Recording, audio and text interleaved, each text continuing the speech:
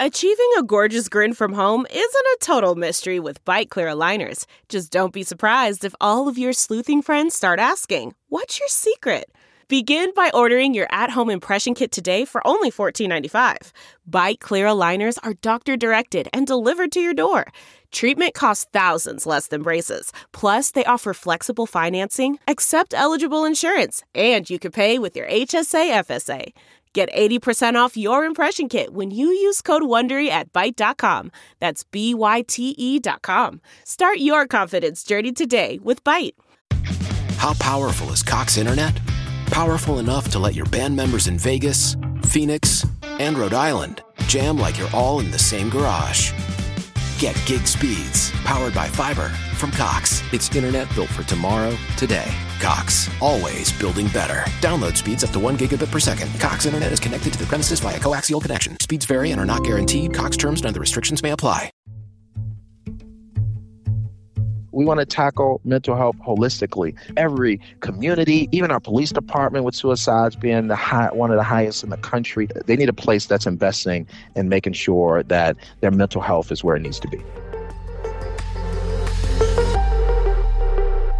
Hi, everybody. I'm Fran Spielman. Happy New Year to all, and Happy New Year to Jamal Green, tops on the ballot for mayor of Chicago. How are you, sir? I'm so good. Thank you so much for having me on your show, Fran. You have unveiled a very comprehensive public safety and security and empowerment plan for Chicago. It's so much to swallow that I thought the best approach to this would be to have you on the show and give you 30 minutes to talk about it. You're already campaigning for mayor on a promise to reverse the Black exodus from Chicago by creating 10,000 new homeowners who will repopulate South and West Side communities. To finance that, you have proposed a Bank of Chicago. Now, part of your safety plan relies on this, but it goes a whole lot further. Let's talk about some of your ideas. We're going to go through them, and then we'll talk about how you plan to pay for it.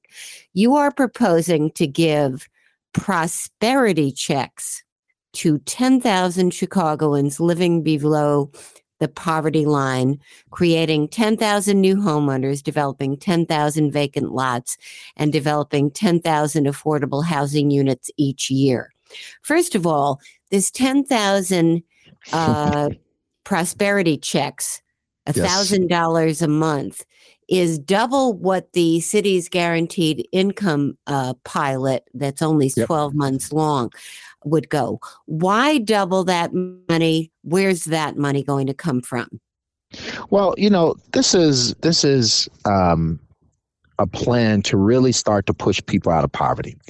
And when we talk about economic prosperity, which is one of the key pillars of our EPIC plan, our first pillar is we got to make sure that we're bringing these neighborhoods into better conditions, and we must be invested in people, giving them the foundation they need so that they can live healthier and sustainable lives. So when you talk about the 10,000 prosperity checks, you have a situation where, we will give $1,000 a month for a year. For those folks who meet a few requirements, you have to secure a job within 90 days. You have to either secure a job or secure housing, educational enrollment, or substance abuse treatment. If you do one of those things, you get $1,000 a month for the rest of the year, as well as every single participant is required to complete a financial literacy course. And so this type of plan is so important when we're talking about pushing people out of poverty. It's a $150 million plan. And, we have many different ways of how we're going to pay for it. And obviously, there's a budget for it. And our main thing is to make sure that people understand that when we're talking about investing in we're talking about violence and the root causes, we must invest in people and invest in communities. That's the only way we're going to have long-term success, instead of just constantly pouring money into, solutions that aren't really solutions. So what is the price tag for this part of it? For this part of it, it is $150 million. And where does that This come will, from? Where does that come from? Because the city's version is 33 or 35 million, and it's half the money and 100%. half the people. Well, it's several places that we can get the money. Even in this past budget, we had 200 plus million that she decided to throw an extra payment on the pension crisis. This is actually, a very minimal amount of money to have a large impact, right? Because you have those people who are going to use that money to pour back into the economy. And at the end of the day, it's going to have a long-term impact on these communities and make a large difference. So either we will find a few different places where we can take the money, or we'll take out a bond for it. But there's many different ways that we can have $150 million. This just has to be a priority, and this will be a priority for us, and we will make sure that it's fully funded. What happens after the year is over? Then we do it again, right? I think that, the same people? With the same people? So the people will be eligible to apply again. It will be 1 year for them, $1,000 a month. They meet the requirements. And depending on the circumstances after the year, they'll be able to reapply. So every year will be a new application process for either a new 10,000 or some of the same people who we still have to make sure that we get to the finish line. Now, the 10,000 homes and 10,000 lots, you're talking about using $1 billion in bonding capacity to back loans and make first-time home buying accessible to people. The city providing the initial down payment and closing costs if assistance is needed, working with the county to initiate tax freezes on 10,000 vacant properties. And so where does that money come from? How much is that, and where does that come from, and what's the goal there? Well, you just said it. We would use our bonding capacity there. We would bring back a single family mortgage bond. It was used many years ago. And essentially, it's kind of a revolving fund. So what happens is we'll have kind of our own FHA style program. We'll be backing home loans in underserved communities. And what happens is, as long as they're paying their mortgage payments, we'll be able to service their mortgages to someone else after a short period of time. That money comes right back and it goes back to another homeowner. So, it's more of a revolving fund. And we think that in the market where if we're backing home loans at, a lower percentage rate than the market and then selling them after a period of time, showing that these homeowners are not defaulting, it's a benefit to everybody. It's a benefit to the city, to the homeowners, as well as to the institutions that are servicing them. Is that where your Bank of Chicago comes in? Are they involved in these home loans? So so that's another piece of it, right? And so obviously the public bank is something that's going to go through a more rigorous process to get passed. And so essentially our single family mortgage bond would be a priority to start with as we are campaigning for the public bank and rallying the aldermen, going to the state legislature. It's a few things that we got to do there so that we can be able to get a bank charter here in the city of Chicago. Once we do have the Bank of Chicago and we are able to have put forth a priority of loans, whether it be to mortgages, to small businesses, to income-based housing development, et cetera. We will have a real unique opportunity to have an economic engine that does a lot of the things that we're talking about doing. So the single-family mortgage bond helped get us there for now until we have a public bank that would then, take over from there. But the city doesn't have unlimited bonding capacity. The city is borrowed to the hilt to begin with. Where does this $1 billion capacity come from? And what would you sacrifice? Well, we actually we have the bonding capacity. I think now we will also look at some of the bonds that have been used and switch them out if need be. This has to be a priority, right? And when we're talking about public safety, like there's no investment too big to get our city safer. And when we say that we want to make sure that we're repopulating these neighborhoods, come on these blocks. In the neighborhoods with the most crime, there isn't one block that has no vacancies, right? So you have every block throughout these neighborhoods that have multiple vacancies, multiple vacant lots, abandoned buildings that people are doing criminal activity in. And so we have a unique opportunity now to say, what can we invest in that'll give us a long-term impact? And that is backing home loans, helping with down payment and closing cost assistance for those folks who are currently in those neighborhoods, or those folks who left those neighborhoods but have roots in those neighborhoods who want to come back, so that we can have stakeholders on the block that then have ownership of where they stay. And then we're going to also invest in one of the other pieces of the plan is a block club program where we're incentivizing block clubs to organize and be active. And so, that's also the next piece. So we're going to create new homeowners, going to teach them how to maintain their homes. And then we're going to create block clubs so we can organize around their blocks and make sure that they have the technology they need, to keep people safe. And we got to do this block by block and neighborhood by neighborhood. And that's what You're talking about grants for these block clubs to incentivize them. What would they use the money for? Many different things, whether it is beautifying the block, whether it is cameras, if they want to, help folks get cameras in certain places on the block, whether it's block club parties, right? There are many different things that the blocks can use the money for to, incentivize, to get people involved. It could be a neighborhood park or a lot on the, block that needs a few benches, or putting a bench or a sign on a block, or many different things that we think that blocks need to show those folks who would be doing criminal activity that that this block is not going to stand for it. And I think that a block club program is very important. The city spends millions of dollars on summer youth programs. You would start a year-round jobs program for kids 13 to 25, and you would give businesses that participate payroll support from the city. Why are you doing this? How much would that cost?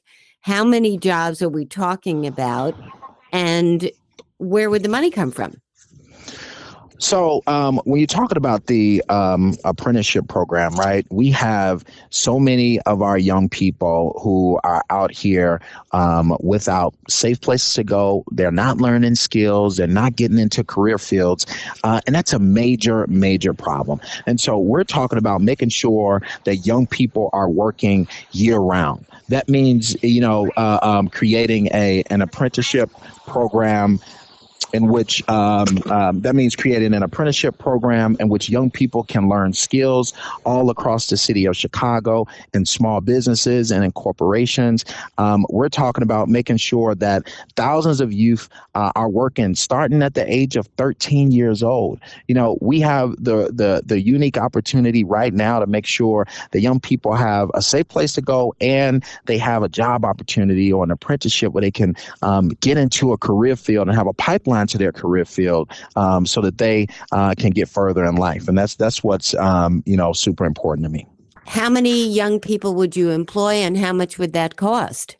Well, we're looking at we're using 10,000 again to start with. We believe that'll be a $150 million program.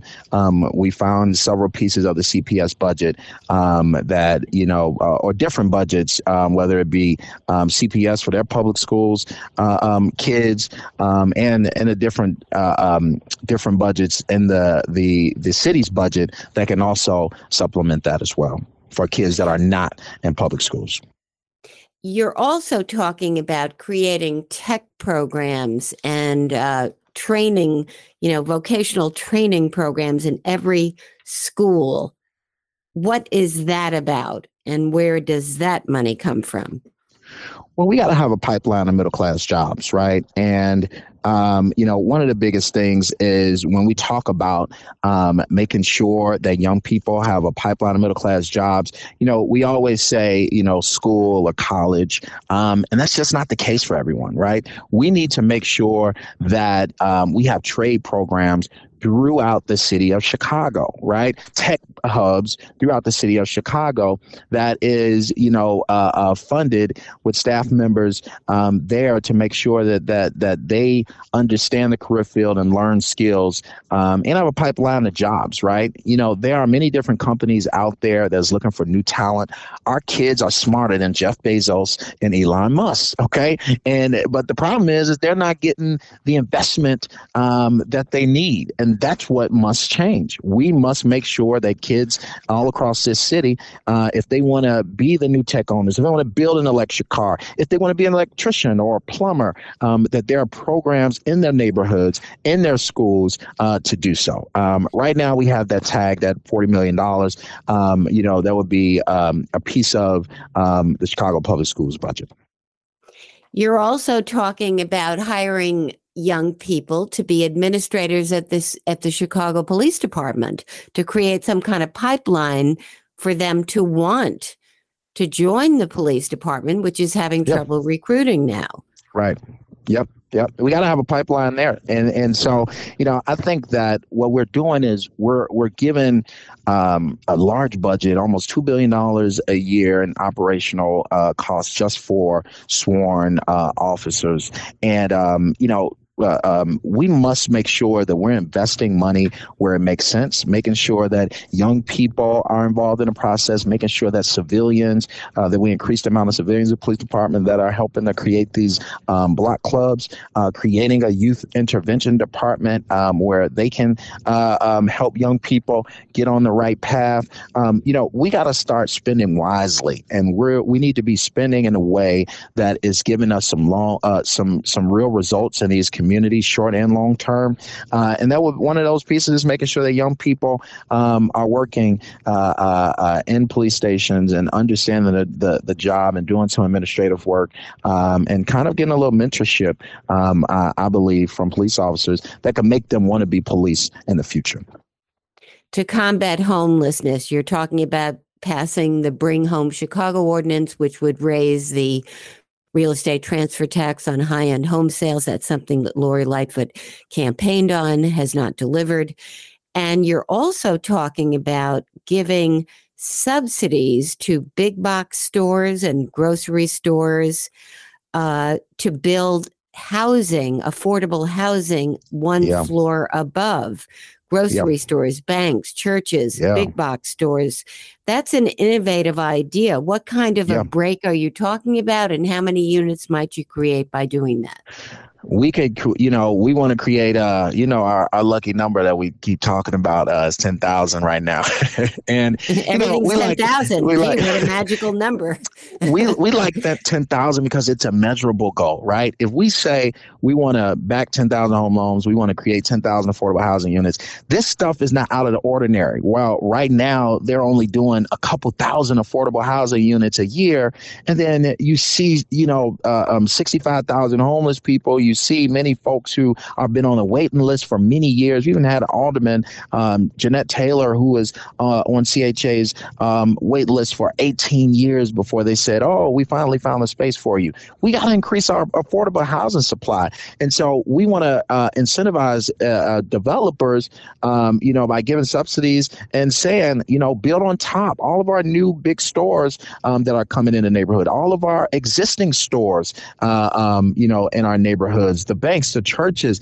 If you have a single level building, we want to, see how we can create as many affordable housing units on top of those buildings, and we'll incentivize them to do so and help them pay for a portion of it. We got to increase our housing supply in record time, and that's one of the ways that we can do so. And we got to pass the Bring Chicago Home ordinance, right? We got to have a dedicated funding stream for homelessness in the city of Chicago, and that will do so. Lori Lightfoot campaigned on it. I supported it, and I still support it. Putting a small tax on luxury homes, I don't think pushes anyone away, and that will give a dedicated stream to also have some funding that can go towards, building on top of buildings, and even loosening up the single family ordinance and allowing folks to build on top of their homes too. How can we, in an innovative way, build affordable housing units all across the city in any neighborhood? And that's what this plan talks about. You're talking about really ramping up the creation of affordable housing. Everything is being done now as kind of a trickle. It's a trickle, and it takes too long, right? And I think that, they put out a story, an article just a couple of years ago that said Chicago is behind on 120,000 affordable housing units. We knocked down project buildings many years ago and promised those folks that they were building affordable housing units and they would have one. And that never happened. And so to say we need to be building 10,000 at least a year so that we can ramp up our affordable housing supply, it just makes the most sense. It's measurable, and it's just the right thing to do. Universal 3K. What's that? Yes. One of my favorite plans. Young people throughout the city, need to start learning early. We really need to start developing minds in an early stage. We've looked at other countries and how they approach it, and we want to bring an innovative piece to our city. And there are other cities in America that are piloting this program.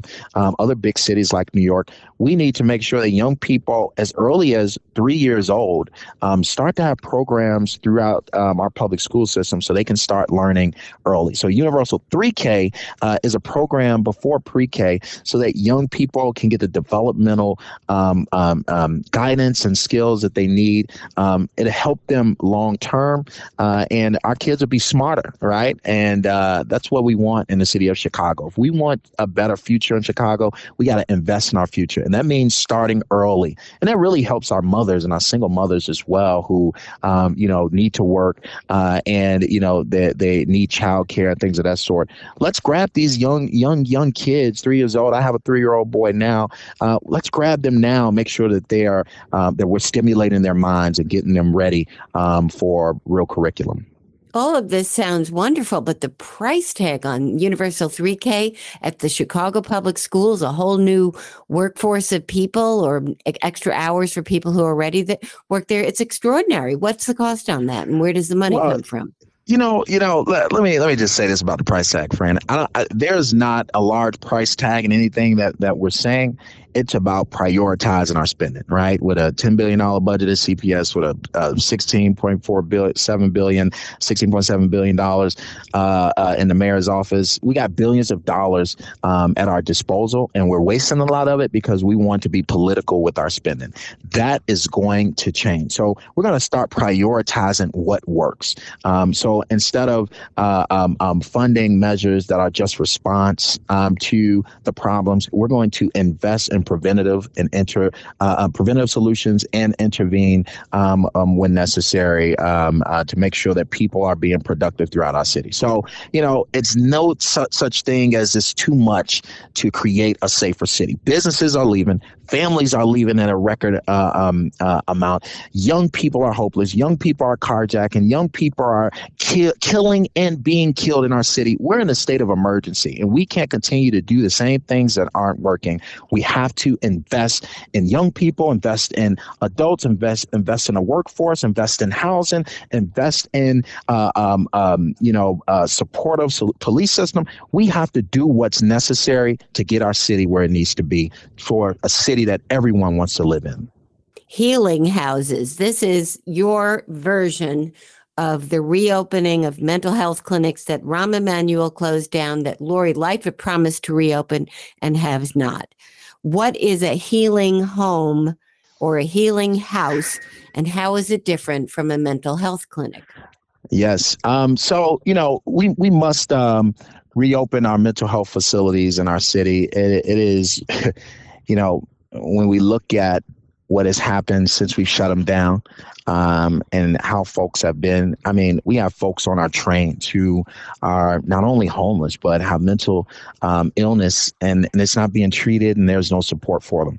This must happen. And so we will reopen the mental health facilities. But one of the things that, they always talked about is making sure that we get them in the facilities and make them want to come into the facility. So that's why we're changing it to a holistic way of healing, right? When we talk about wellness, it's not, a crazy house in their view, right? It is an institution that not only has psychiatry and other forms of therapy like yoga and the massage therapy, but it has, boxing and all these other different ways on how to heal people holistically, and where it's an institution where our young people, where police, where the community members want to go and wind down, and has different spa treatments as well. Like, this is a full, and we call it a healing house because we want to tackle mental health holistically, and make this a place where people actually want to go, and get the services that they need, especially every single day. Folks are, depression is at an all-time high in every community, even our police department, with suicides being one of the highest in the country. People working long days, they need a place where, that they need a place that's investing in making sure that their mental health is where it needs to be. The CTA is still struggling to lure back riders. Crime is an issue. It's one of the issues, and not just the work at home thing that continues.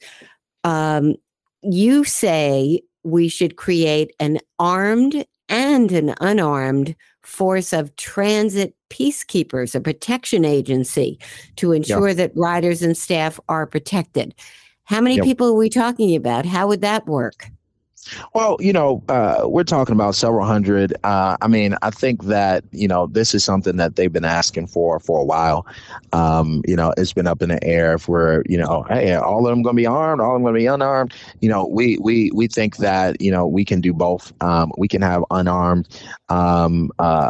workers who actually are, helping on the trains to analyze situations alongside social workers. We need to call a state of emergency on CTA, honestly, and really make sure that the resources and the attention is needed to get it clean, to get it safe, and get it fast. And those workers also, you need to feel valued. And so we must make sure they feel valued and protected, and giving them a force of folks who will frequent the trains to help folks get services, as well as folks on there who are ready to respond to violent situations is needed. And so that's an investment that we'll make.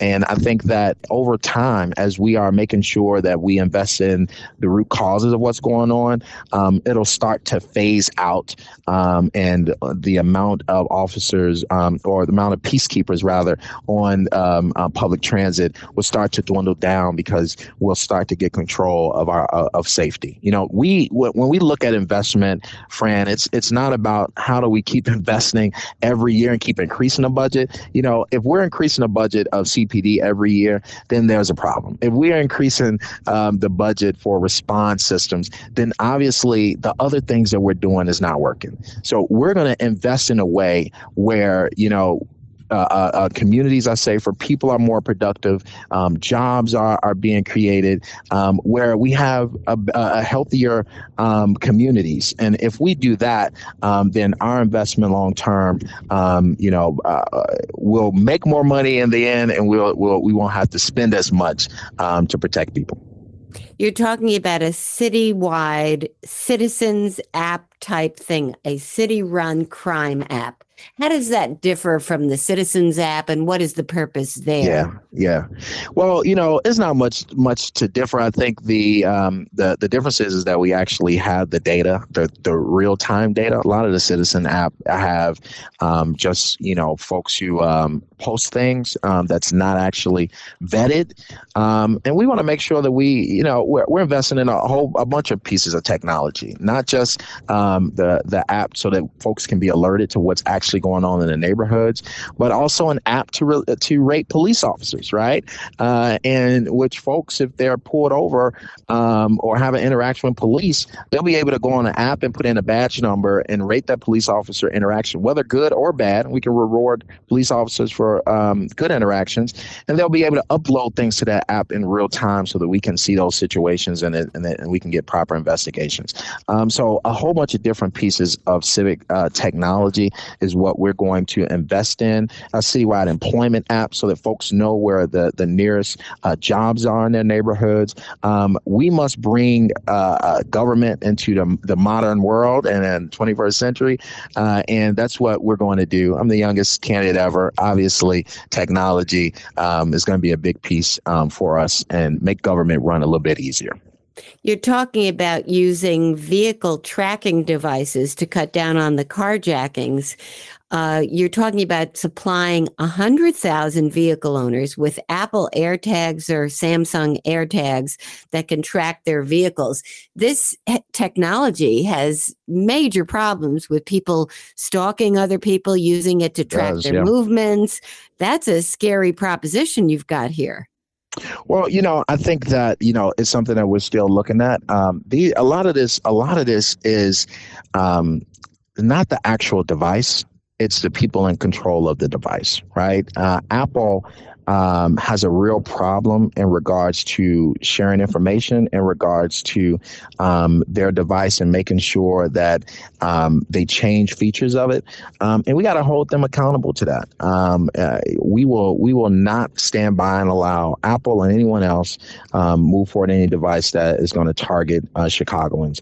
So when we talk about the tracking devices, we're going to properly vet the tracking device. We're going to have a relationship with the corporate owner of that device, as well as have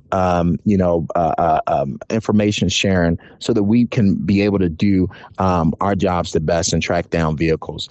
It's had problems in the past, and those problems are really attributed to the leaders over at Apple, and it's something that we'll step up against them, or we'll do a RFP and look for other tracking devices.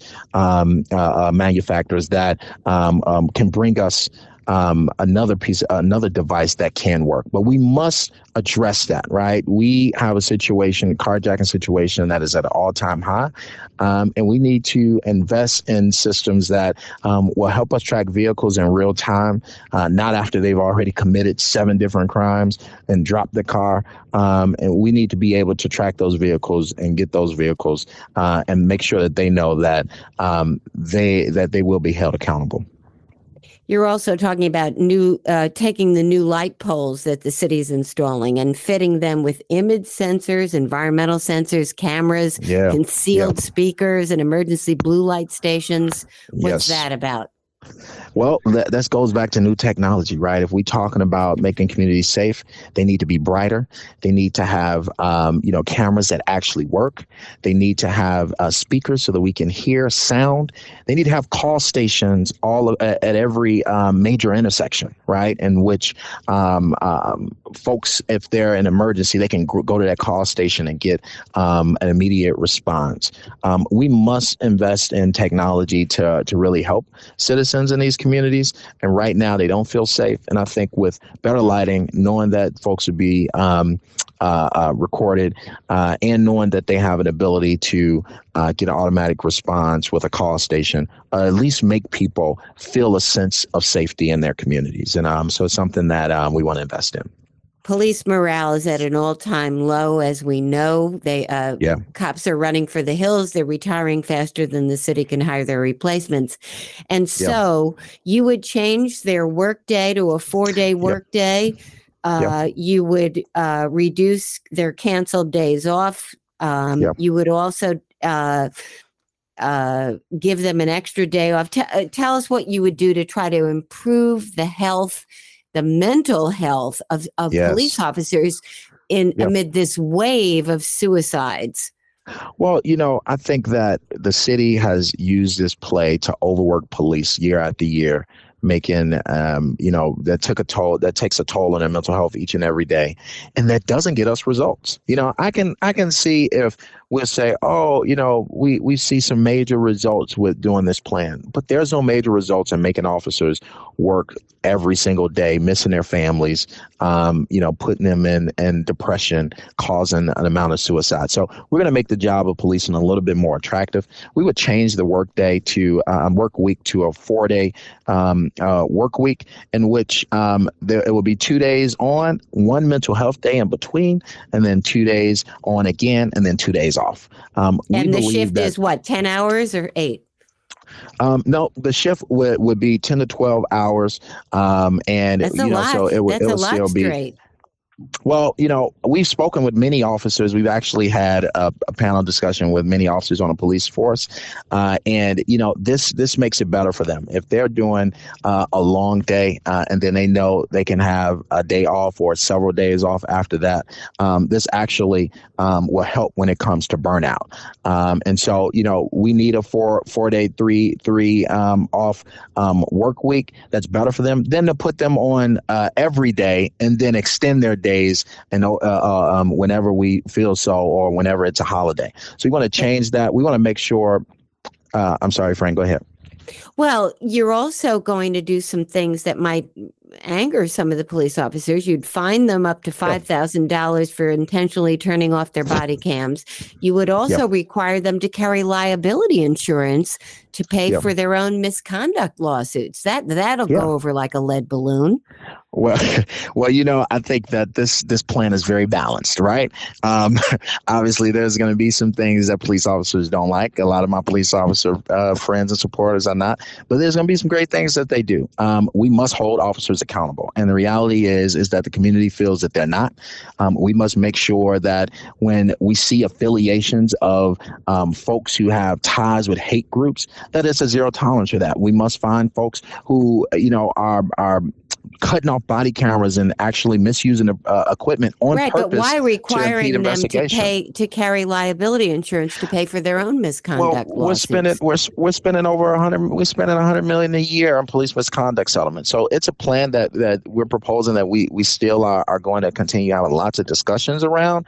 But until we get to a point where we are not paying $1 billion over 10 years in police misconduct settlements, then we're going to keep on trying. There's no reason we should be spending $100 million on police misconduct settlements. I got a lot of different things I talked about in this plan. That's $100 million. We can be spending on real solutions in a community instead of spending $100 million a year on police misconduct. So and that you're has to also change. Proposing to abolish, not reform, but abolish the gang database. The gang database. Yeah, and I think is a major piece of intelligence that the police department says they must have.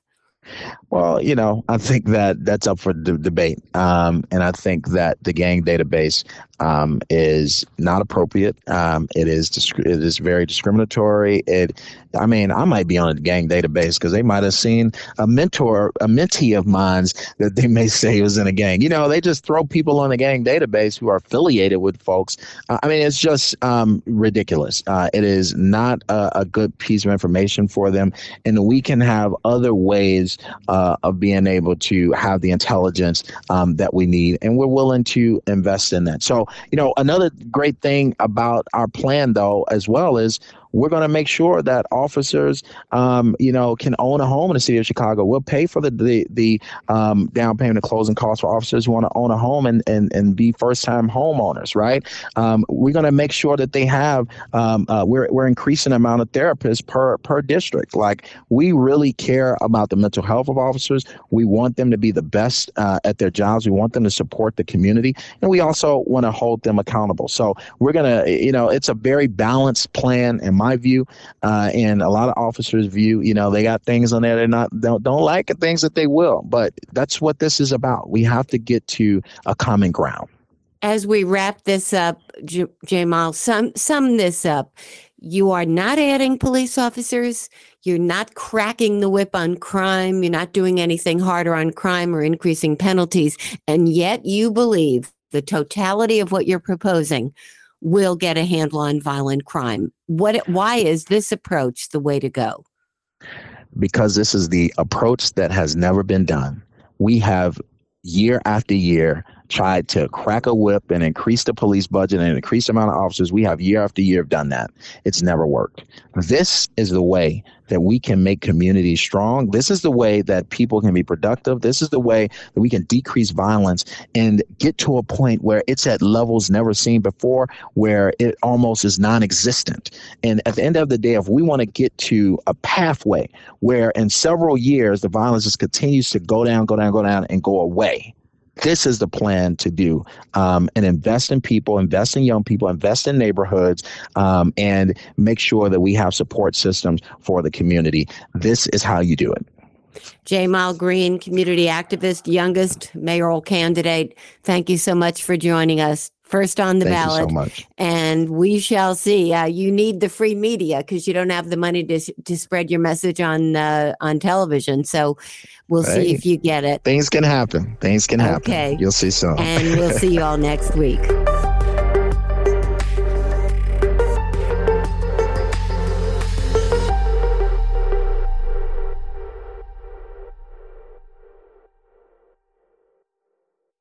Why? If you have T-Mobile 5G home internet, you might be hearing this a lot. Why? Every time your internet slows down during the busiest hours. Why? Because your network gives priority to cell phone users. Why? Good question. Why not switch to Cox Internet with 2 times faster download speeds than T-Mobile 5G home internet during peak hours? Okay. Stop the whys and visit cox.com/5G home for details. T-Mobile prioritizes certain T-Mobile phone users over home internet users during times of congestion.